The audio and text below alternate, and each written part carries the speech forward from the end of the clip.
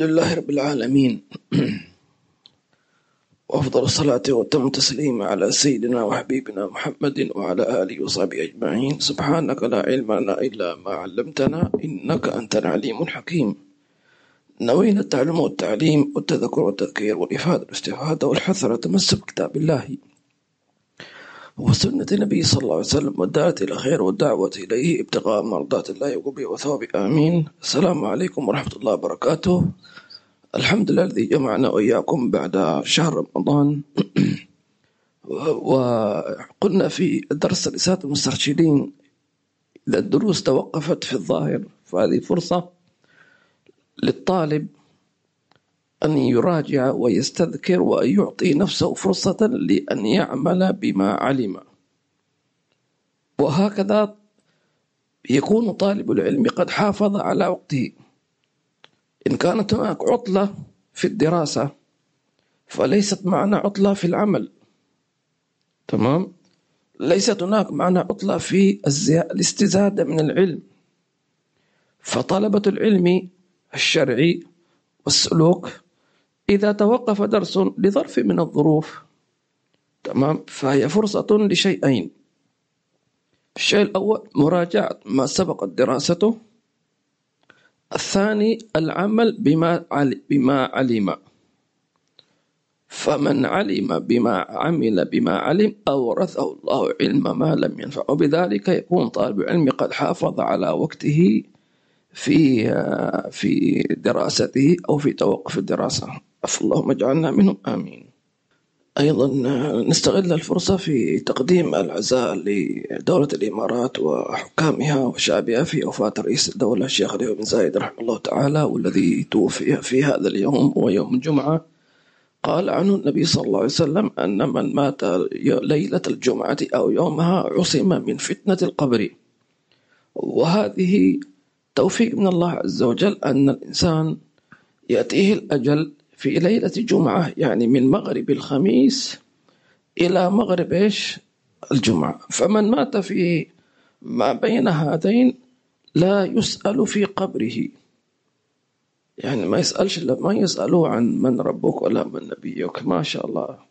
فاللهم ارزقنا وفاة ليلة الجمعة ويوم الجمعة آمين، في خير وعافية بعد عمر طويل حال جميع آمين. فعظم الله أجر الإمارات وحكامها وشعبها وجميع العالم الإسلامي العربي. أخذنا فيه آخر درس ما قبل رمضان أو ما قبل سفري إلى الحجاز. أنا سافرت الحجاز يعني فترة في كتاب الحديقة الأنيقة، وانتهينا من فيما يتعلق بالصراط. وقلنا أن الصراط هو من أشد أهوال يوم القيامة. وعند الصراط تذهل كل مرضعة عما أرضعت، والمقصود كل تنسى أولادها، وليس المقصود أن هناك من ترضع يوم القيامة كما يفهم بعض السفهاء أو الجهلة. يقول لك يوم القيامة هل في واحدة تكون حامل وفي رانا؟ نقول أول شيء ممكن في ناس حريم بعض النساء يموتون وهي حبلى وهي لا تدري، هذا واحد. المقصود عما أرضعت أي في الدنيا. فكل واحد منا ألم ترضع أمه؟ صح ولا لا؟ خلاص، فأمك ستذل عنك لحظة وضع الميزان، تطاير الصحف عند الصراط. يوم ترون تذهل كل مرضعة عما أرضعت وتضع كل ذات حمل حملها تضعه، من إن كانت ماتت وهي حبلى، تمام، لأن هناك من ماتت وهي حبلى تحشر وهي حبلى كذلك، كمن ماتت والعياذ بالله عز وجل، أو يعني من الزنا والعياذ بالله عز وجل، ثم يعني ماتت أو قتلت إلى غير ذلك، فتدخل في معنى يومئذ تحدث أخبارها، تمام. وأخرجت الأرض أثقالها يوم تحدث أخبارها بأن نسأل الله عز وجل أن يعافينا وإياكم جميعا من الفتن ما ظهر منها وما بطن آمين. نعم، بسم الله. بسم الله الرحمن الرحيم، وصلى الله على سيدنا محمد وعلى آله وصحبه وسلم. اللهم صل على محمد. من كتاب الحديقة الأنيقة في شرح العروة الوثيقة في علم الشريعة والطريقة والحقيقة للإمام العلامة الشيخ محمد بن عمر بن مبارك الحضرمي الشافعي رحمه الله تعالى، ونفعنا به وبكم وجمعنا به وبكم ومشايخنا في الفردوس الأعلى، ورضي الله عنكم وعنكم جميعا. إلى أن قال: وأما الحوض فقد قال الله تعالى: إنا أعطيناك الكوثر. وعن عبد الله بن عمر رضي الله عنهما قال: قال رسول الله صلى الله عليه وسلم: اللهم صل على محمد. حوضي مسيرة شهر، ماؤه أبيض من اللبن وريحه أطيب من المسك، وكيزانه كنجوم السماء، من شرب منه فلا يظمأ أبدا. رواه البخاري ومسلم، وفي رواية لهما: وزواياه سواء، أي طوله كعرضه. هذا الحوض ترتيبه بعد الصراط، يعني الحوض يعتبر يعني ليس من أهوال القيامة، وإنما يقال من يعني مواقف القيامة، لأنك إذا قلنا أهوال ومعنى شيء مخيف عظيم هول، لكن الحوض هذا يعتبر من أعظم مظاهر القيامة من حيث يعني مثل نقول العطاء، الرحمة. حوض النبي صلى الله عليه وسلم عبروا المصنف رحمه الله تعالى بالكوثر، وهناك خلاف: هل نهر الكوثر خارج الجنة اللي هو بعد الصراط، أم هو نهر داخل الجنة؟ فمنهم من قال نهر الكوثر إنما هو نهر داخل الجنة، ومنهم من قال لا، هذا الكوثر خارج الجنة، لأن الأحاديث تدل على أن الحوض، حوض النبي صلى الله عليه وسلم، هذا إيش؟ خارج الجنة بعد الصراط. وهو الأقرب، أن الأحاديث وردت أن الناس إذا جازوا الصراط، يعني الذي يجوز الصراط هذا نجا خلاص، معنى ما أمامك إلا الجنة، لأن الصراط أصلا هو جسر فوق جهنم، فمن تجاوزه نجا من النار. تمام، لذلك وقينا عذاب النار، لأنه ما من مخلوق مسلم كافر ولي صديق مقرب لابد أن يجوز الصراط. تريد الجنة ما في إلا طريق واحد، فلذلك يزداد الخوف، لأنه آخر مرحلة ممكن أنت تتجاوز مرحلة الحساب، ممكن يتجاوز مرحلة إيش؟ الميزان، ممكن تتجاوز كثير من أهوال القيامة، لكن الصراط هنا تمام زي ما يعني لا مفر إلا إذا أن تنجو، فلذلك تشتد الخوف الشديد عند الصراط. فلذلك النبي صلى الله عليه وسلم يقف على الصراط ويقول: سلم سلم يا رب أمتي، سلم سلم. فمن نجا يرد عن الحوض عن النبي صلى الله عليه وسلم. فاللهم اجعلنا من أوائل الواردين. إن شاء الله نتكلم عن الحوض. نعم. طبعا في يوم القيامة، من يوم ما يوضع العبد في قبره إلى أن يبعث، إلى أن ينشر، إلى لا يشرب شيء. شوف الظمأ الشديد مع قرب الشمس فوق الرؤوس بمقدار شبر. طبعا العقل لا يتصور، يعني يقول طيب كيف عايش هذا؟ نقول ثم لا يموت فيه ولا الذي جعله يعني لا يموت يجعله يشعر بهذا. طيب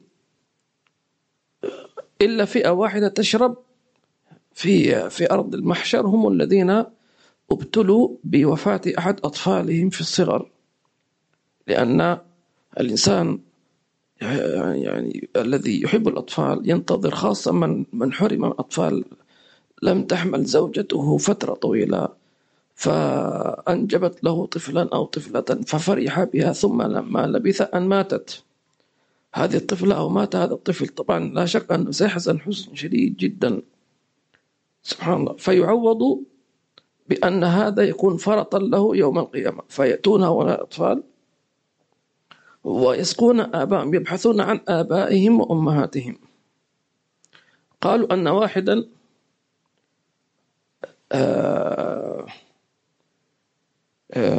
ايش اسمه ايش حينما قرأ هذا الحديث رأى في المنام أنه في يوم القيامة، وأن الناس في شدة العطش، ثم وكان هذا الرائي من هؤلاء الذين واقف في أرض القيامة يعني في شدة العطش.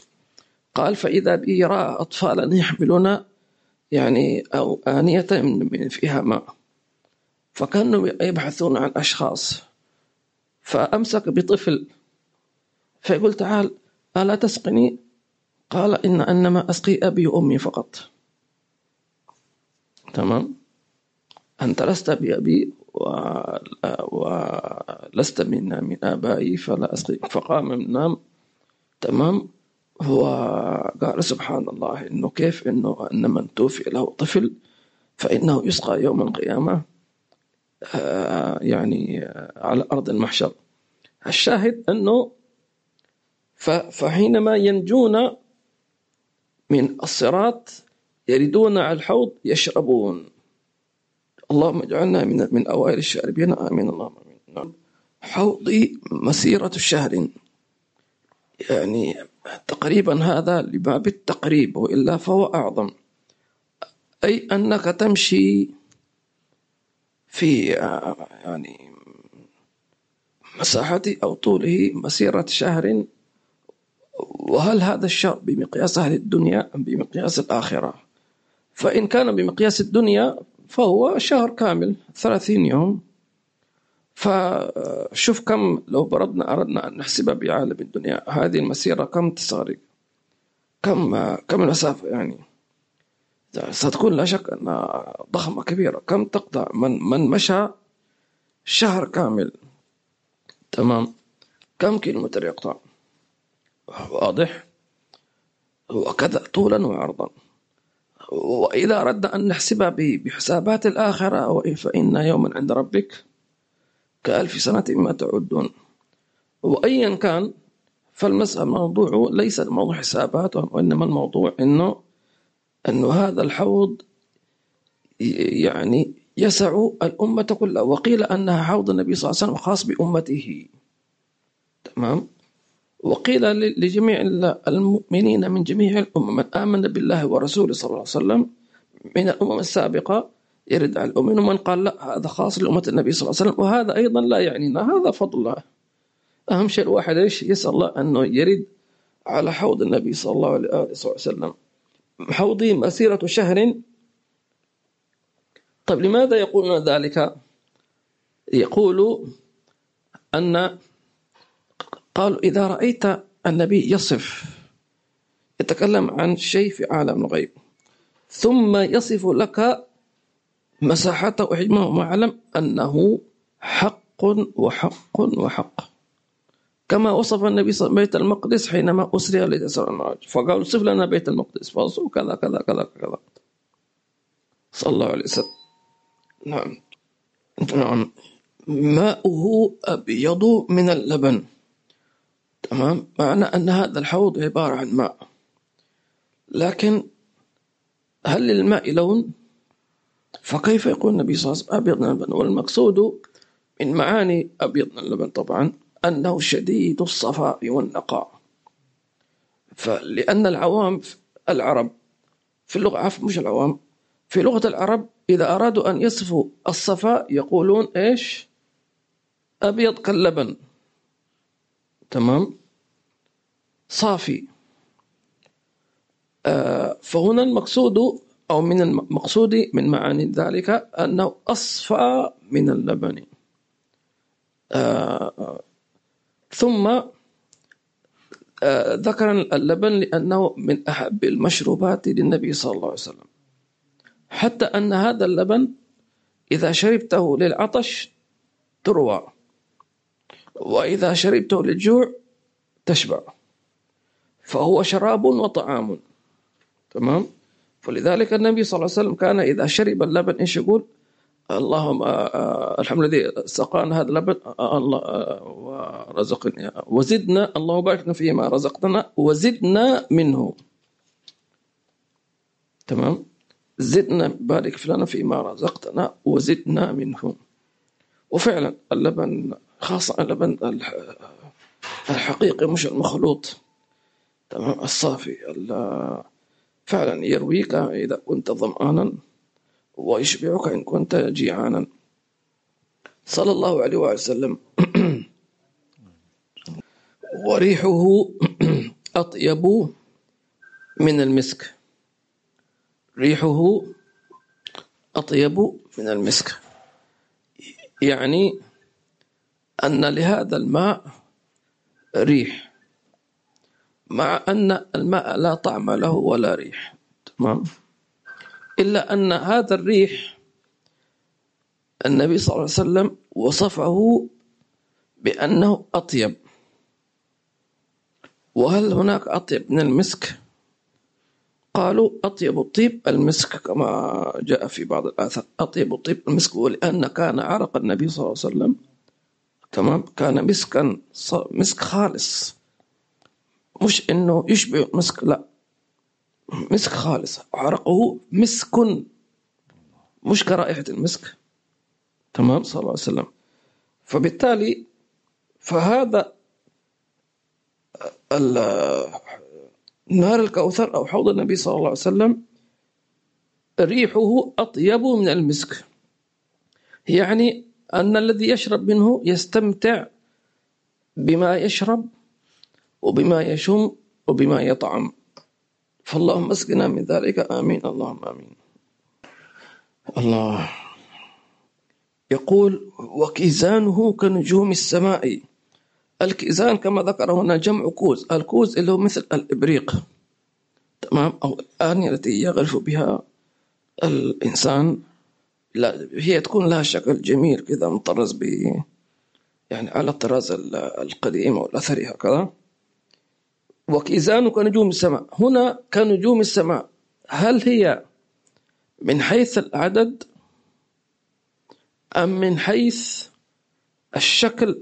حين نجوم السماء حينما تراها تضيء، فالله جعل النجوم في السماء زينة، زينا السماء الدنيا بمصابيح. الكيزان معنى ذلك أنها موجودة على النهر نفسه، تمام، وتكون تضيء كالنجم في السماء، يعني شكل جميل جدا، يعني أنت تستمتع الآن بما تشرب بما تشم بما ترى، تمام، بما ترى بعينيك. فإذا قلنا على كنجوم السماء من حيث العدد معناه ما شاء الله، يعني لا تخاف إنه واحد يأخذ عليك كوز أو شيء.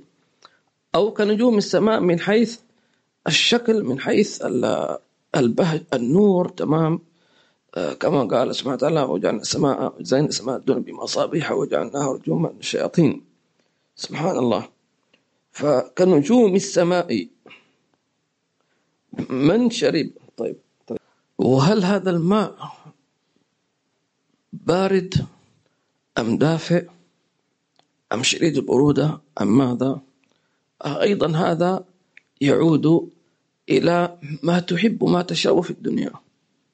إذا كنت تحب الماء البارد، لأن الله يقول النبي صلى الله عليه وسلم وفيها الله عز وجل سبحانه وتعالى وفيها ما تشتهيه الأنفس. فماذا تشتهي؟ وهذا من عظيم المعجزة، أنك تشرب من نهر أو حوض وكل واحد يشرب بما هو يحب، تمام. هذه معجزة عظيمة، هذه كرامة كبيرة، لأنه إذا أنت تشرب مثلا من براد، خلاص إما أن يكون باردا إما مع الناس بارد، صح ولا ما فيك إنك أنت يعني إلا إذا كان عندك أنت ماء ساخن تضعه، أو يكون دافئ أو ساخن أو غير ذلك. فما هو مشروبك المفضل؟ كان النبي صلى الله عليه وسلم يحب الشراب البارد الحلو، فتمام، فاجعل من مشروباتك أن يكون بارد. يعني مثلا النبي صلى الله عليه وسلم كان يحب إذا جاء له بشراب حلو يحبه يكون بارد، مثلا مثل اللبن، طبعا الزبادي في له مثلا يعني عليه سكر مثلا أو عسل، فكان النبي يشربه باردا، وليس مقصود بارد يعني شديد البرودة أنه مثلج، لا، بحيث أنه المقصود أن كل من يشرب من هذا الماء يستمتع به، لا يقول بارد ولا يقول حار ولا يقول ها، خلاص كل على ما تحب نفسه. وهذه ما يعني ما شاء الله من فضل الله عز وجل، فاللهم اجعلنا من هؤلاء، آمين اللهم آمين. آمين. من شرب منه فلا يظمأ أبدا، كما ذكرنا، اللهم اسقنا من حوض النبي صلى الله عليه وسلم من يديه شرفتين شربة مريئة وبعد أبدا، آمين. كما ذكرنا أنه يأتي هذا الحوض بعد أهوال ويشتد الظمأ على الناس جميعا، وسبحان الله هم يعطشون ولكن من شدة الهول يعني يذهلون عن الشرب، لأنه يخاف. إذا كان الواحد يوم القيامة أصلا لا يدري، يعني ما ينظر إلى من جانب، مع أن كلهم عراه رجالا ونساء، خلاص ما في مجال إنه واحد فقط ينظر، إنما نفسي شاخصة أبصارهم، ينتظرون فقط، كل واحد ينتظر بس اسمه حينما ينادى. فاللهم ادخلنا الجنة بغير حساب. يقول من شرب منه فلا يظمأ أبدا، ينقطع الظمأ تماما إلى الأبد. طيب ماذا في الجنة؟ أليس في الجنة شرابا؟ أليس في الجنة نهر من لبن ونهر من عسل ونهر من خمر ونهر من عسل؟ تمام، صح ولا لا؟ أليس فيها أكواب موضوعة، أليس فيها أنهار؟ فماذا الشرب في الجنة؟ قالوا هذاك شرب تمتع، استمتاع، تلذذ، وليس شرب ظمأ، لأنه ليس في الجنة جوع فتأكل لجوع، لا، وليس في الجنة ظمأ فتشرب لكي تظم لكي تروى، لا، إنما تأكل لتتلذذ بالمأكول، تمام، وتشرب وتتلذذ بالمشروب، كما يشرب أحدنا العصير والمشروبات هذه، تمام، إلى يشربها ليس للعطش غالبا طبعا، وإنما يشربه يستمتع، يحلي زي ما يقولوا، صح ولا لا؟ فالجنة أعظم من ذلك. كذلك المأكولات، ففي الجنة كل المشروبات للتلذذ بأنواعها، سواء كان ماء لبنا عسلا خمرا، وكل المطعومات تلذذ، سواء كانت لحم طير أو فاكهة مما يشتهون أو غير ذلك مما لا يخطر على البال، فكل المطعومات بأصنافها إنما هي باب إيش؟ التمتع والتلذذ بفضل الله تبارك وتعالى. الله يجعلنا إياكم من خواصم، آمين. يقول في رواية وزواياه سواء، أي طوله كعرضه، طوله كعرضه. Its width is as its breadth. طيب of the pond. الحين حينما ذكرنا لماذا وصف النبي صلى الله عليه وسلم هذا الحوض بهذا الوصف، لتأكيد أنه حقيقة، لأنه إذا كان مجرد كلام كان يقول لك هناك حوض انتهينا. فحينما يأتيك وصف سواء كان في كتاب أو السنة فاعلم أنه حق وستراه بعينيك. تذكرون في حينما ذكرنا بالأمس حينما قال سبحانه وتعالى وقل الحمد لله سيريكم آياته فتعرفونها، صح؟ هذا منها من الآيات حينما يأتيك خبر من النبي صلى الله عليه وسلم عن شيء سيحدث إما في عالم الدنيا، هو إما في القبر وإما في الآخرة. طيب أما في عالم الدنيا من معجزات النبي صلى الله عليه وسلم تراها واضحة، يعني فلا بد أن تقول الحمد لله، تمام، هذا صدق رسول الله صلى الله عليه وسلم، عرفك إياها، غيرك يشوفها أعمى مش عادي، ما في مشكلة، شو المشكلة؟ ما يشوفها آية عادي، تمام، أنت لا، على طول. فخلونا في هذا الآية، إنما النبي صلى الله عليه وسلم تحدث عن الحوض، وصفه وصفه. أنا الآن مؤمن بهذا الكلام، صدق رسول الله صلى الله عليه وسلم، انتهى الكلام، ومؤمن. فأتخيل هذا الحوض بما حدثني عن النبي صلى الله عليه وسلم، طوله وعرضه وشكله وماءه وريحه، تمام، أؤمن بذلك. ومصدق. تمام. فإذا ما آمنت وصدقت ما الذي يحصل؟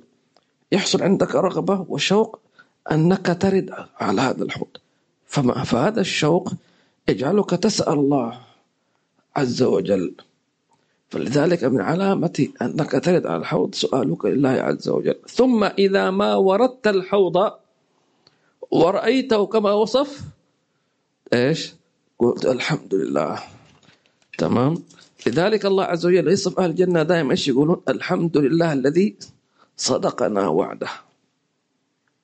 تمام. كلما رأوا دعواهم فيها سبحانك اللهم وتحيتهم فيها سلام، وآخر دعواهم الحمد لله رب العالمين. الحمد لله الذي أذهب عنا الحزن.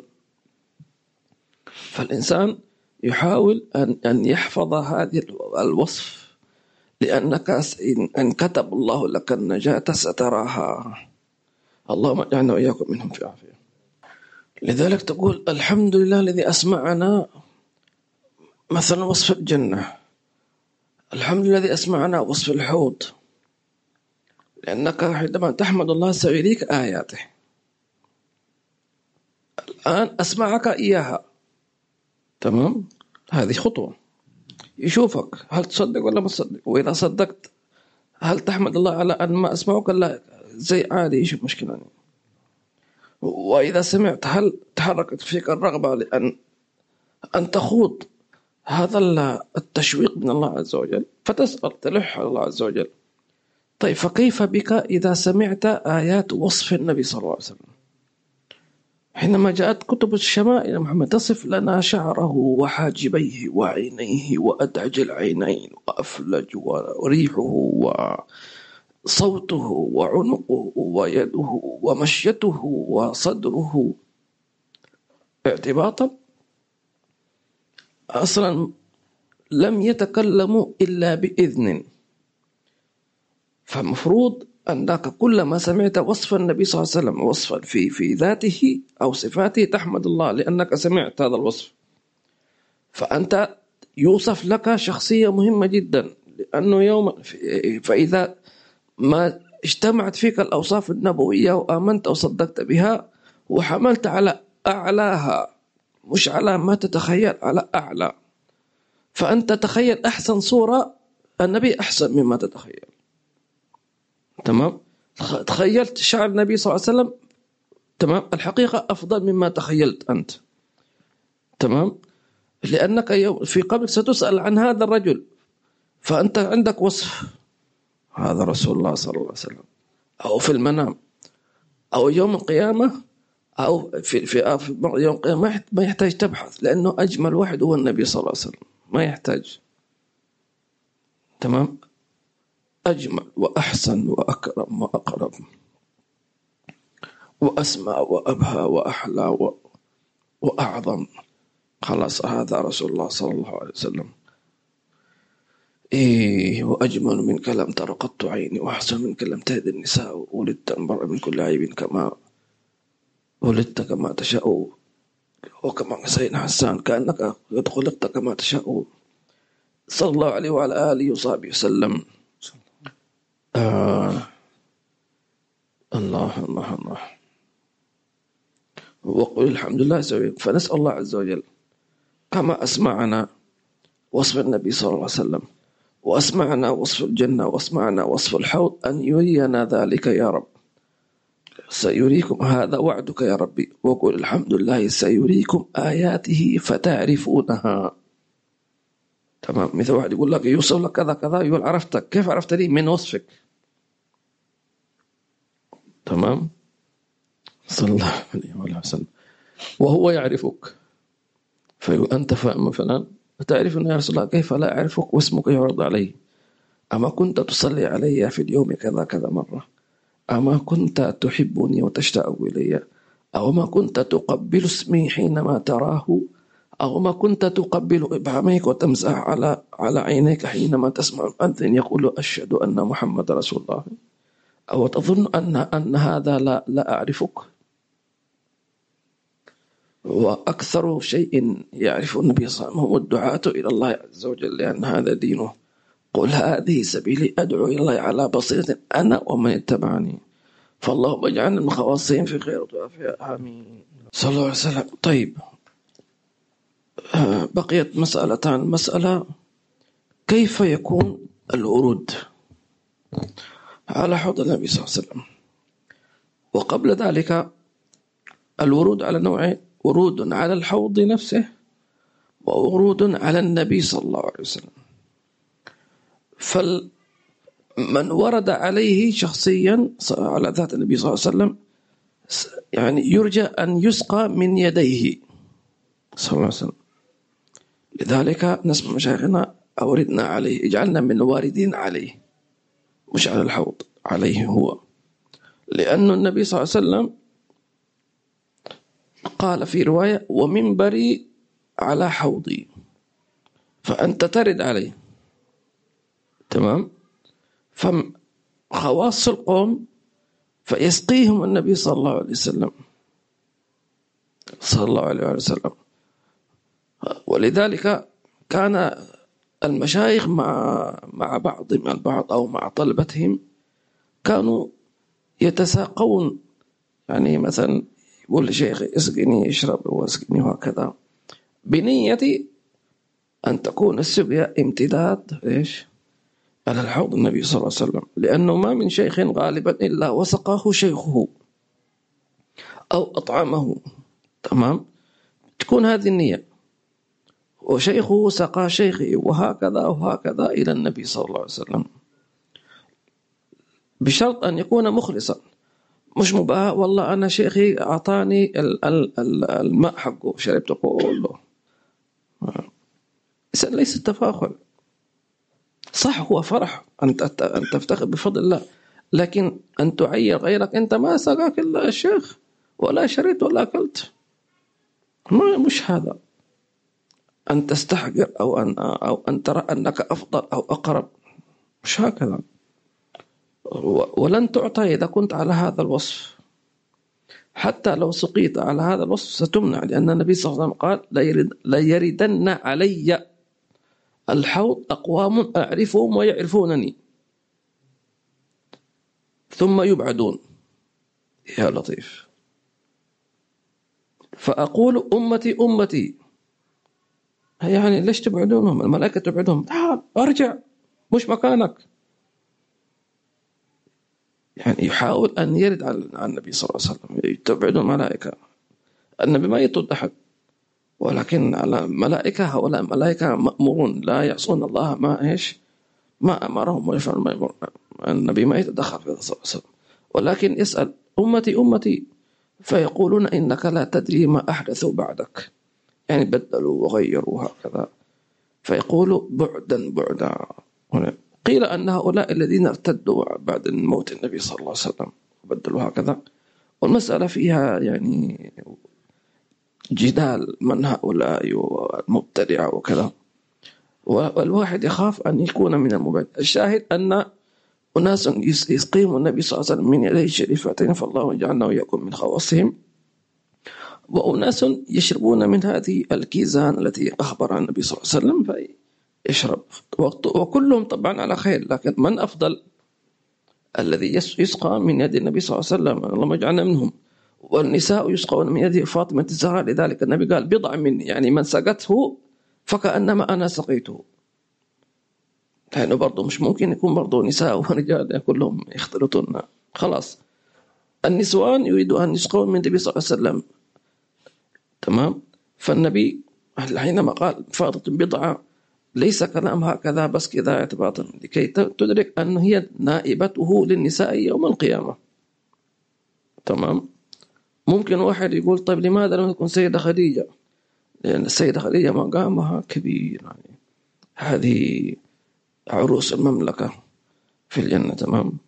والسيدة فاطمة لأنها نائبة عن أبيها صلى الله عليه وسلم، فأعطيت هذا المقام فتسقي جميع نساء المؤمنين. فاللهم اجعل نساءنا وبناتنا إن شاء الله تعالى، ونحن كذلك نريد إن شاء الله شربا من السيدة فاطمة ومن النبي صلى الله عليه وسلم في خير وعافية آمين. نعم. المسألة الثانية: منهم الذين يردون، إذا قلنا ورود على الحوض وورود على النبي صلى الله عليه وسلم فأفضلهم الذين يردون على النبي صلى الله عليه وسلم، اللهم اجعلنا من خواصهم. طيب من هم الذين يردون على الحوض؟ الحوض بشكل عام كل مؤمن ومؤمنة خاصة من أمة النبي صلى الله عليه وسلم، يستثنى طبعا الكفار والمنافقون والمبتدعة الذين أحدثوا في ديننا عز وجل ما يخالف النبي صلى الله عليه وسلم. طيب أيضا إذن الذي لا يرد على النبي صلى الله عليه وسلم أو يبعد، قلنا إيش؟ الكفار طبعا بأنواعهم، المنافقون طبعا والعياذ بالله عز وجل. الثالث قلنا إيش نحن؟ إيش؟ المبتدعة الذين أحدثوا في دين الله عز وجل. رابعا الذي لا يسامح أخاه الذي طلب منه المسامحة، فقد جاء عنه صلى الله عليه وسلم أن ما معنى الحديث أن من اعتذر إليه أخوه فلم يقبل اعتذاره لم يرد عليه حظ يوم القيامة. شوف عقوبة شديدة، صح ما قال ما يدخل الجنة، ولكن يكفي العقوبة. أخوك اعترف أنه غلطان، جاءك معتذر ومستحي وأنا آسف وحقك على راسي وأنا جاي أعتذر إليك أرجوك سامحني، لا أنا مش هسامحك، خلاص اللي انكسر ما يتصلحش، وخلاص أنا قلبي قفل وأنا خلاص خرجت من قلبي مش عارف إيش ومش هسامحك. طيب هذا الوصف كيف على النبي صلى الله عليه وسلم؟ لأنك أنت خالفت خلق النبي صلى الله عليه وسلم. نبيك عفى عمن قاتلوه، اذهبوا فأنتم إيش؟ قاتلوه وقاتلوا أصحابه وذبحوهم وآذوهم وأخذوا أموالهم وطردوهم وحاولوا قتل النبي صلى الله عليه وسلم. حاولوا مش حاولوا. ومع ذلك جاءوا في يوم الفتح: ما تظنون أني فاعل بكم؟ إيش تظنوا أن محمد بن عبد الله صلى الله عليه وسلم؟ سكتوا، فأعاد: ما تظنوا أني فاعل بكم؟ سكتوا. موقف صعب، يعني أنت ممكن تتصور تستعمل ما تشاء. هؤلاء حاولوا قتلك وقتلوا أصحابك وإلى آخره، ثم أعادها ثالثا: ما تظنون أني فاعل بكم؟ قالوا أخ كريم وابن أخ كريم. قال: إذا فأنتم طلقاء، من أراد أن يجلس فليجلس ومن أراد أن يخرج فليخرج، ومن دخل بيت أبي سفيان فهو آمن. هذا أبو سفيان الذي قاد الحروب ضد النبي صلى الله عليه وسلم قبل إسلامه. إذا أنت دخلت دار الإسلام أو في دائرته أو يقولون تحت حمايته خلاص آمن. كلام كبير. فإي لك أخوك أو أختك غلطت عليك وكذا كذا، والله سامحيني، وما تقبل اعتذاره، خلاص على كيفك، خليك أنت متكبر ومش هسامحك، لكن يوم القيامة ننترده برا. أتدعو حوض النبي صلى الله عليه وسلم. يعني أي عقوبة تلك؟ متكبر عشان ما تقبل اعتذاره، لأنه يحصل كثير. واحد يقول: طيب أنا كم أسامح؟ غلط مرة سامحته، غلط مرتين سامحته، إن شاء الله مليون مرة. وأنت كم غلط بينك وبين الله عز وجل؟ كما ساعته مسامحة، هذه بتلك، صح ولا؟ من سامح والله. وإذا أنت عاملت خلق الله واحد يساوي اثنين، خلاص ستعامل كما تدين تدان. تريد كما تدين السيء بالسيء، تريد محاسبة ولا ما تريد؟ خلك عاقل، فكر بعقل، واتبع النبي صلى الله عليه وسلم، واعلم بأن الخير كله أجمع ضمن اتباعك للنبي المشفع. الباب فقرع صلى الله عليه وسلم. وكلما كان للشخص هذاك أذية قاسية، في بعض الناس فعلا يعني واحد يعترف أنه يعني مثلا تكلم عليك كلام قاسي وكذا وكذا شديد، وهذا أكيد مزعج ويكسر القلب، ولكن باب المسامحة مفتوح. صحيح صعب، لكن إيمانك يدعوك. فهنا على قدر المسامحة يكون الجزاء. فمن سامح أخاه على شيء كبير، تمام، فإن الله يسامحك على شيء كبير بينك وبين الله. الجزاء من جنس العمل. شوف، أنت أكيد عملت شيء كبير سبب لك غضب من الله، غضب وسخط، لكن سامحت إنسان آذاك أذية شديدة وضغطت على نفسك وسامحت، تمام، وخاصة إذا كنت تستطيع أن تعاقب هنا، تمام. إذا المسألة ممكن واحد يسامح ولكن يقول ما أقدر أعاقب وخلاص سامحتك. لكن حينما تصل إلى مرتبة يصير هو تحت سيطرتك، صار هو مثل موظف عندك، واضح؟ أو جاءت الظروف ألجأته إلى أن يكون يريد منك توقيع. توقيع، اذهب بوس رجلي أول شيء. غسل سيارتي، يذله عشان هذا الشيء. هنا القوة أنه ما يذكره نسيت أنك أنت سويت فيها كذا وكذا وكذا وكذا، لأنه قال حتى لو ذكره بما فعل به ثم قال سامحتك لا يعتد، لأن الله قال النبي صلى الله عليه وسلم فاصفح الصفح الجميل. الله، شوف كلام جميل.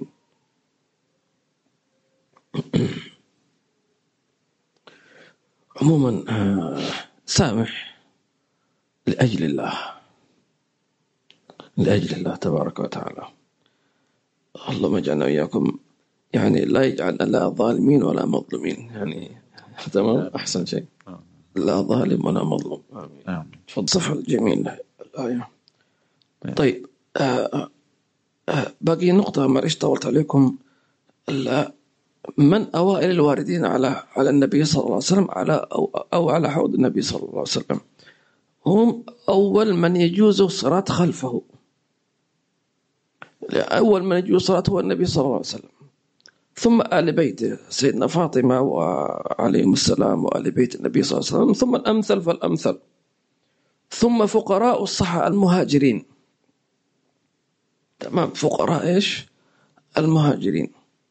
ثم قيل يتبعهم أهل اليمن، لأن النبي صلى الله عليه وسلم قال إني لأذود الحوض لأهل اليمن. هذه منقبة سبحان الله. من مقصود بأهل اليمن؟ هل اليمن الجغرافي أو اليمن الإسلامي في تاريخ الإسلام أو اليمن يعني كقبيلة أو كذا؟ هذا الله أعلم. الشاهد أن هذه منقبة لأهل اليمن. إني لا أذود الحوض لأهل اليمن، يعني أبعد الناس، تفضل أنت أقدم لأهل اليمن. وقال بعضهم مس في ذلك، فمنهم من قال لأن أكثر يعني الصحابة ترجع أنسابهم من أهل اليمن، ومنهم من يقول لأن أهل اليمن هم آمنوا به قبل أن يروه، وآمنوا بدون أي جدال. أرسل إليهم النبي صلى الله عليه وسلم سيدنا معاذ بن جبل، قال لهم أسلموا على طول بدون ليش ومين محمد، خلينا نشوف، خلينا نفكر على طول، قولوا لا إله إلا الله، لا إله إلا الله. طيب تعال شوف، تأكد، يمكن احتمال كذا، أبدا. فأصلا لما وفدوا عن النبي صلى الله عليه وسلم قالوا مؤمنين، ومنهم وفد عبد القيس، تمام، وكان معهم الأشج بن عبد القيس. وحينما وفدوا عن النبي وفد أبي موسى الأشعري من اليمن، قال أتاكم أهل اليمن هم أرق أفئدة وألين قلوبا، الإيمان يمان والحكمة يمانية، أو كما قال صلى الله عليه وسلم هذا فضل الله يؤتيه من يشاء والله ذو الفضل العظيم. ثم الأمثل فالأمثل، أكثرهم اتباعا وتمسكا والدعاء إلى الله عز وجل. فكلما كنت أنت خدمت النبي أو دعوت إليه وتمسكت بسنته وآدابه ودعوت الناس، تكون أقرب من أوائل الواردين بخصوصية عليه أنا ومن اتبعني. تمام. فلذلك مشايخنا يحبون خدمة النبي صلى الله عليه وسلم لأنها مرتبطة بالورود عليه شخصيا. هذا مقام كبير. فلا لا تتكاسل ولا تتهاون ولا تتهانى ولا تؤخر. إذا فتح لك مجال الخدمة اخدم بأي طريقة، بوقتك، بفكرك، بمالك، بجهدك، بكلامك، بتشجيعك، بدعائك، بفتح بيتك، بإعداد طعام، أي شيء تستطيع للنبي صلى الله عليه وسلم أنت الفائز وأنت الرابح. فاللهم اجعلنا منهم يا رب العالمين، واجعلنا من والد النبي صلى الله عليه وسلم في خير وعافية. وصلى الله على سيدنا محمد وآله وصحبه. الحمد لله رب العالمين. أيضا مما يعني من أسباب الورود على النبي صلى الله عليه وسلم في الحوض والسقيا منه مباشرة المودة في قرب النبي صلى الله عليه وسلم، في سقياهم وفي إطعامهم كرمال النبي صلى الله عليه وسلم. وأحبوني لحب أهل وأحب أهل بيتي لحبي. فلذلك قالوا أن من أكرم أهل بيت النبي صلى الله عليه وسلم أكرمه النبي صلى الله عليه وسلم، لأنه ما أكرم أهل البيت إلا لأجله صلى الله عليه وسلم. فهو يحب النبي، ما شاف النبي لكن شاف ذريته فيكرمهم ويعظمهم لكرمال النبي زي ما يقولوا أهل الشام صلى الله عليه وسلم. فتكون المجازات من النبي صلى الله عليه وسلم، وخاصة إذا كان هذا الشخص يعني من العلماء أو الأولياء أو كذا، فيكون العطاء عظيم وكبير إن شاء الله تعالى. قل لا أسألكم عليه أجرا إلا المودة في القربى. صلى الله عليه وعلى آله وصحبه وسلم. فاللهم وفقنا لما ترضى آمين.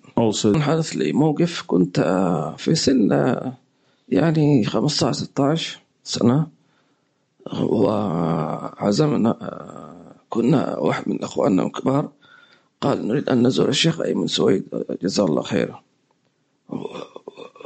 فكان الشيخ أيمن في بدايته اختارنا لأن يعطينا درس، بينما كان الآخرون يتزاحمون أن يدرسوا عليه، بينما نحن طلبنا. قال لأنكم من أهل بيت النبي صلى الله عليه وسلم، فكان يقدرنا تقديرا، وأنا كنت أستحي لأننا كنت في سن أولاد يعني. تمام. يعني أقول أنت من أهل بيت النبي صلى الله عليه وسلم، حتى أعطاني ورقة، طبع ورقة فيها نسبي، قال أنت بينك وبين النبي 37 شخص. تمام. فزرناه في بيته جزاه الله خيرا، فإذا به أبى إلا أن يقدم لنا العصير. يعني تصور شيخك أستاذك وأكبر منك سنا كل شيء، وأنت عمرك 16، قال لأنك أنت من أهل بيت النبي. أبدا يا سيدنا الشيخ، ما يصير. يعني وجهنا صار زي ما يقولوا أحمر من شدة الخجل يعني. أبدا. فيقول هكذا تربينا على محبة أهل بيت النبي صلى الله عليه وسلم. يقول لا شك أن جزاءك كبير وعظيم. وكان في تريم هكذا، اللي راح تريم شوف كبير المشايخ يسمون العمال إذا شبكنا البيت يقول لك خليني أقبل يدك. تمام. وتحصل واحد طفل صغير من أهل بيت النبي وهذا شيبة عجوز قبل يده، هشام يقول هشام هذا عندنا في عظمتها يسمونه بدون تقبيل، هذه قبلة وهذه إيش شمة. على حسب على المقاصد سبحان الله. فهم لا شك أمثال هؤلاء إن صدقوا في نياتهم طبعا بدون لا رياء ولا سمعة، فإن شاء الله يريدون حوض النبي صلى الله عليه وسلم. طيب لا يترجم عنه. محمد شبير وعليكم السلام وبركاته، جزاك الله خير. ويقول جزاك الله خير على الترجمة يا شيخ أحمد. السيد عادل عظم الله أجركم وأحسن عزاكم في الوادي الشيخ خليفة بن زايد. نعم ذكرنا في أول الدرس، وأسأل الله عز وجل أن يجعله ممن يعني لا يسأل في قبره بسبب وفاة يوم الجمعة. والشيخ خليفة أيضا من ذكر المحاسن أنه كان يحب العلماء وخدم العلماء كأبيه الشيخ زايد، فنعم الشيوخ يعني جزاهم الله خير. آمين اللهم آمين. الأخت ماجدة وعليكم السلام ورحمة الله وبركاته.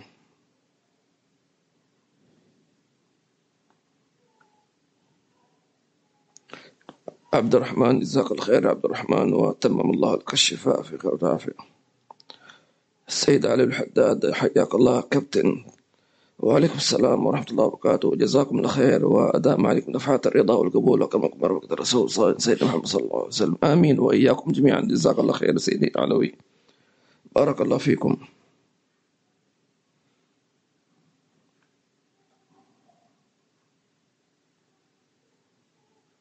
هذا يطلب يقول أن يجعل درس الحديقة بلاي ليست في اليوتيوب. موجود؟ ممكن إن شاء الله. أنا لا أفهم شو معنى بلاي ليست إن شاء الله. جزاك الخير على الاقتراح. وعليكم السلام ورحمة الله وبركاته. Hope you will be coming to USA إن شاء الله. It depends on visa. صح؟ إن شاء الله طبعا depends on الله يعني إن شاء الله يريد ذلك إن شاء الله. make dua for brothers from إيش؟ بوفالو إيش؟ منطقة في أمريكا. فين؟ أمريكا. ما شاء الله بوفالو أول مرة أسمعه. get to come to see you إن شاء الله. إن شاء الله may الله إن شاء الله make it easy إن شاء الله. محمد صوفي وعليكم السلام ورحمة الله وبركاته. صوم القضاء مع 6 من شوال هل هذا جائز؟ طبعا الأفضل أنه يعني يفصل هذا عن هذا الأفضل، ولكن أجاز بعض العلماء أنه يمكن أن ينوي مع يعني القضاء مع شو اسمه إيش مع 6 من شوال بشرط أن يكون النية أساسا للقضاء. تمام؟ ما يكون القضاء فرعي فيقول نويت أيام 6 من شوال مع القضاء، لا، أن يكون القضاء هو الأساس وأن يكون 6 من شوال تابع نافلة. تمام؟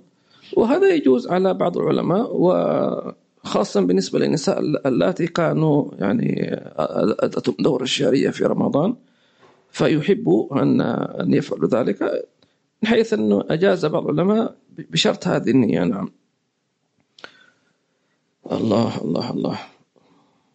ولكن الأفضل أن يقضي ثم يصوم 6 لأن النبي صلى الله عليه وسلم قال من صام رمضان وأتبعه ب6 من شوال، فما يمكن أن الواحد يصوم 6 من شوال وعليه القضاء، لأنه من أفطر في رمضان بعذر مثلا كالمرأة أتت الدورة فهنا لا زال رمضان بالنسبة لها إيش ناقصا، صح ولا لا؟ أفطرت 5 أيام مثلا حق الدورة فنقول تصومي 5 أيام قضاء اكتمل، الآن صومي 6 من شوال، ما زال شهر شوال موجود، فتقولي أنت صمتي رمضان وأتبعتي بإيش من شوال. ولكن أردت أن تجمع هذا مع هذا جائز على بعض العلماء، ولكن بشرط أن تكون النية الأصلية إيش القضاء، والله أعلم. جزاك الله خير سيد عادل على الدعوات والحمد لله على الذي أذن حضور الدرس وإياكم. الحمد لله جزاكم الله خير. الأخت مكية وعليكم السلام ورحمة الله وبركاته. الأخ إيش ميرزال يعقوب وعليكم السلام ورحمة الله وبركاته. Can you advise us of specific awards or acts؟ ممكن ترجم معلش. الأخ ريزال يعقوب، أهم شيء في الأوراد وجود المحبة الصادقة والتعظيم والشوق للنبي صلى الله عليه وسلم، هذا يعتبر الروح.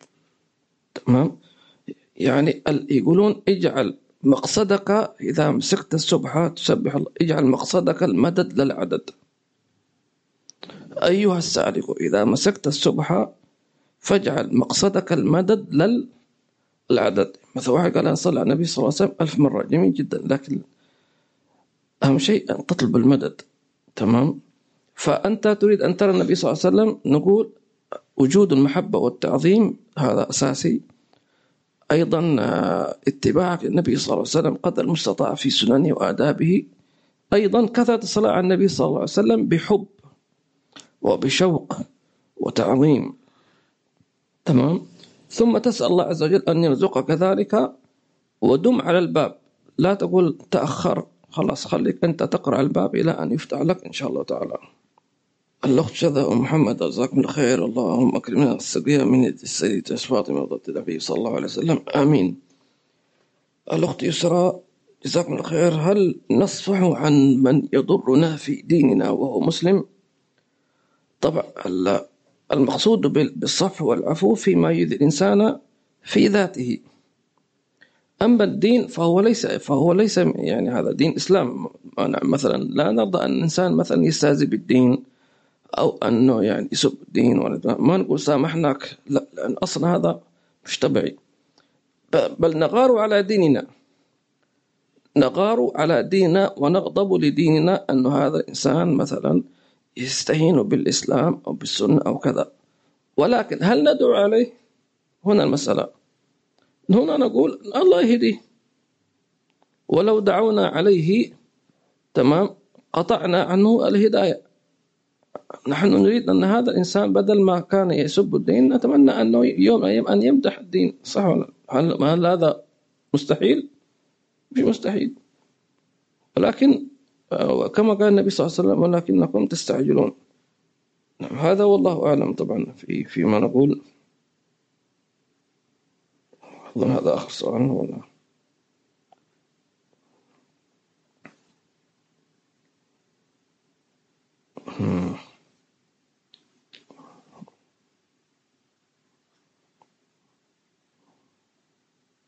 ما شاء الله، أسئلة كثيرة. عبد القادر وعليكم السلام ورحمة الله وبركاته. الأخ ياسين وعليكم السلام ورحمة الله وبركاته. عبد القادر تقول وكأن سيدنا رسول الله صلى الله عليه وسلم يؤمي لنا بأن نتخلق بأخلاق أهل اليمن، خصوصا في رقة الأفئدة، فورق من شعر بمتى. كلام جميل صحيح، وهذا ربط جميل أنه من لعله من أسباب أن النبي يزور إلى اليمن أرق أفئدة وألين قلوبا. فكلما كان إنسان أرق أفئدة فؤادا وألين قلبا تمام فيكون يلحق بهم. كلام صحيح. وفعلا أنا شاهدت هذا في أهل التهامة. أهل التهامة من هؤلاء موجودين عندنا في بعض المساجد في أئمة ما شاء الله، إذا كلمته كلمتين يبكي يدمع، يعني خلاص قلبه صافي جدا، يخشى الله عز وجل، يخاف. سبحان الله كيف يعني. وفي ناس تعطيه محاضرات وتخويف ولا حجر صلب قاسي. قال سبحانه وتعالى ثم قست قلوبكم من بعد ذلك فهي كالحجارة أو أشد قسوة. ثم قال وإن من الحجارة لما يتفجر من الأنهار، يعني حتى أنت أقسى من الحجر. وإن منها لما يشقه فيخرج منه الماء، وإن منها لما يهبط من خشية الله. هذا قلب. ففعلا يا عبد القادر جزاك الله خير، كلام جميل. تشابهت إيش قلوبهم.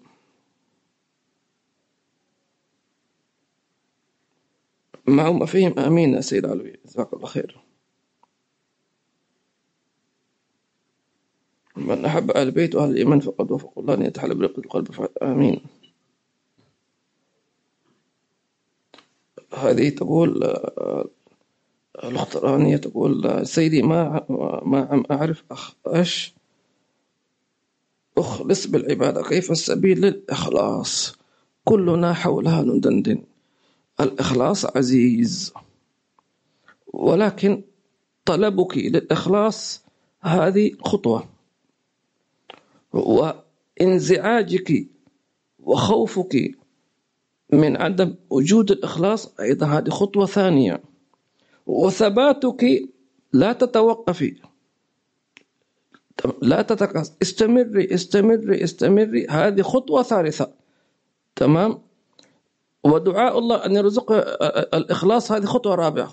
أنت مشين خطوة وخطوتين وثلاثة، صار هذا إيش مشي، لا تقل قد ذهبت أربابه، كل من سار على الدرب وصل. فامشي بهذا المبدأ، جاهدي وأخلصي لله عز وجل، تمام، واستمر على ذلك واطلب رضوان الله تبارك وتعالى. اللهم يرزقنا وإياكم ذلك. الأخت سميرة جزاكم الله خير، صلى الله عليه وآله وسلم. كيف يكون الإخلاص بالنية؟ ما هو الإخلاص؟ هو في النية أصلا، أما العمل الظاهر هو عبارة عن ترجمة لما في القلب، تمام. الإخلاص في النية أن الإنسان لا يكون له مقصد إلا طلب رضوان الله تبارك وتعالى. ما علامة الإخلاص؟ أنه لا يحزن إذا ذم. مسوي نفسك مطوعة، استمر. ولا يحزن إذا نسب العمل لغيره. كيف أنا سويت هذا الشيء، أنا رتبته، نسب لغيره. فالمخلص، تمام، والإنسان يجعل لنفسه أعمال في السر، تمام، حتى يعطي لنفسه مجال في الإخلاص. آمين اللهم آمين. هذه فاطمة الهاشمي تقول: هل يجوز صيام الشوال قبل صيام القضاء لأن عدد صيام القضاء طويلة؟ يعني هذه مسألة كما ذكرت لك، يعني مش يعني ما أقدر أفتيك فيها، لكن يقول بعضهم أنه التي تصوم 6 من شوال لم تكمل صيام رمضان، لأن النبي صلى الله عليه وسلم قال: من صام رمضان وأتبعه، فالمرأة التي بقي عليه أيام لا تعتبر صامت رمضان، صح ولا لا؟ فنقول يعني عشان كذا الإنسان يبادر. ممكن بعض النسوان تطول عند الفترة الدورة، سبحان الله، عند اضطرابات كذا، لكن ما ممكن تطول يعني أسبوعين أو شيء، والله أعلم، طبعا أنا أدري. ولكن نقول فخلاص، إذا أنت مثلا أو الأخت من النوع التي عليها قضاء كثير، فتنويها معها حتى لا يفوتها، وحتى لو فاتها فأنت إن شاء الله بالنية صار، لكن في لك مجال أن تصومي القضاء وتنوي معها 6 من شوال، وإن شاء الله ينالك الثواب إن شاء الله تعالى. ما شاء الله، أسئلة كثيرة، لأنه نحن توقفنا أكثر من شهر. وجزاكم الخير، جزاكم الخير أخت لما، وإياكم آمين. سقينا thanks to all who has contributed. جزاكم الله خير، آمين، وإياك إن شاء الله. يا فتاح افتح بابك جامع جنة أحبابك، آمين. جزاك الله خير. سقينا تقول جزاك الله خير يا أحمد وجمال. سبحانك اللهم وبحمدك، نشهد أن لا إله إلا أنت، نستغفرك ونتوب إليك. في سؤال؟ بسم الله. Are non-Muslims part of the Ummah of Rasulullah صلى الله عليه وسلم؟ هل الغير المسلمين ضمن أمة النبي صلى الله عليه وسلم؟ أول سؤال. شو السؤال؟ عفوا. هل الغير المسلمين من ضمن أمة النبي صلى الله عليه وسلم؟ أمة النبي صلى الله عليه وسلم تعالى تنقسم إلى قسمين: أمة الدعوة وأمة الإجابة. أمة الدعوة هم الذين مأمورون، الذين دعوا إلى الدخول في الإسلام، ويدخل فيهم كل من كان غير مسلم، تمام. ففي يهود وفي مسيحيين وغير ذلك، فهم من أمة النبي صلى الله عليه وسلم أمة الدعوة الذين يدعون الإسلام. فمن آمن منهم يسمى أمة الإجابة، وهم الذين يردون على النبي صلى الله عليه وسلم. وهل النبي صلى الله عليه وسلم يشفع لهم يوم القيامة؟ الشفاعة ليست بالكافر. ممكن واحد يقول طيب لماذا لا يشفع؟ لأن أصلا لم يؤمن بالنبي، فكيف ولم يؤمن بالشفاعة أصلا في الدنيا؟ فقط بعد نفخ الروح، يعني إذا مر على الحمل 6 شهور مثلا أو 4 شهور، 4 شهور صح؟ نعم، يسمونه نفخة في الروح. نعم. الحمد لله. فاتنا نجعلنا وإياكم من المقبولين، وجعلنا وإياكم من العائدين الفائزين، وأن الله يريدنا على حوض النبي صلى الله عليه وسلم وعلى ويسقينا من يديه شريفة إن شاء هانية مريئة لا نضر بعد أبدا، نحن وآباؤنا وأزواجنا وأحبابنا وأصحابنا وطلابنا ومن حضر معنا ويسمعنا الظاهر باطنا بسر رسالة الفاتحة وإلى حضرة النبي.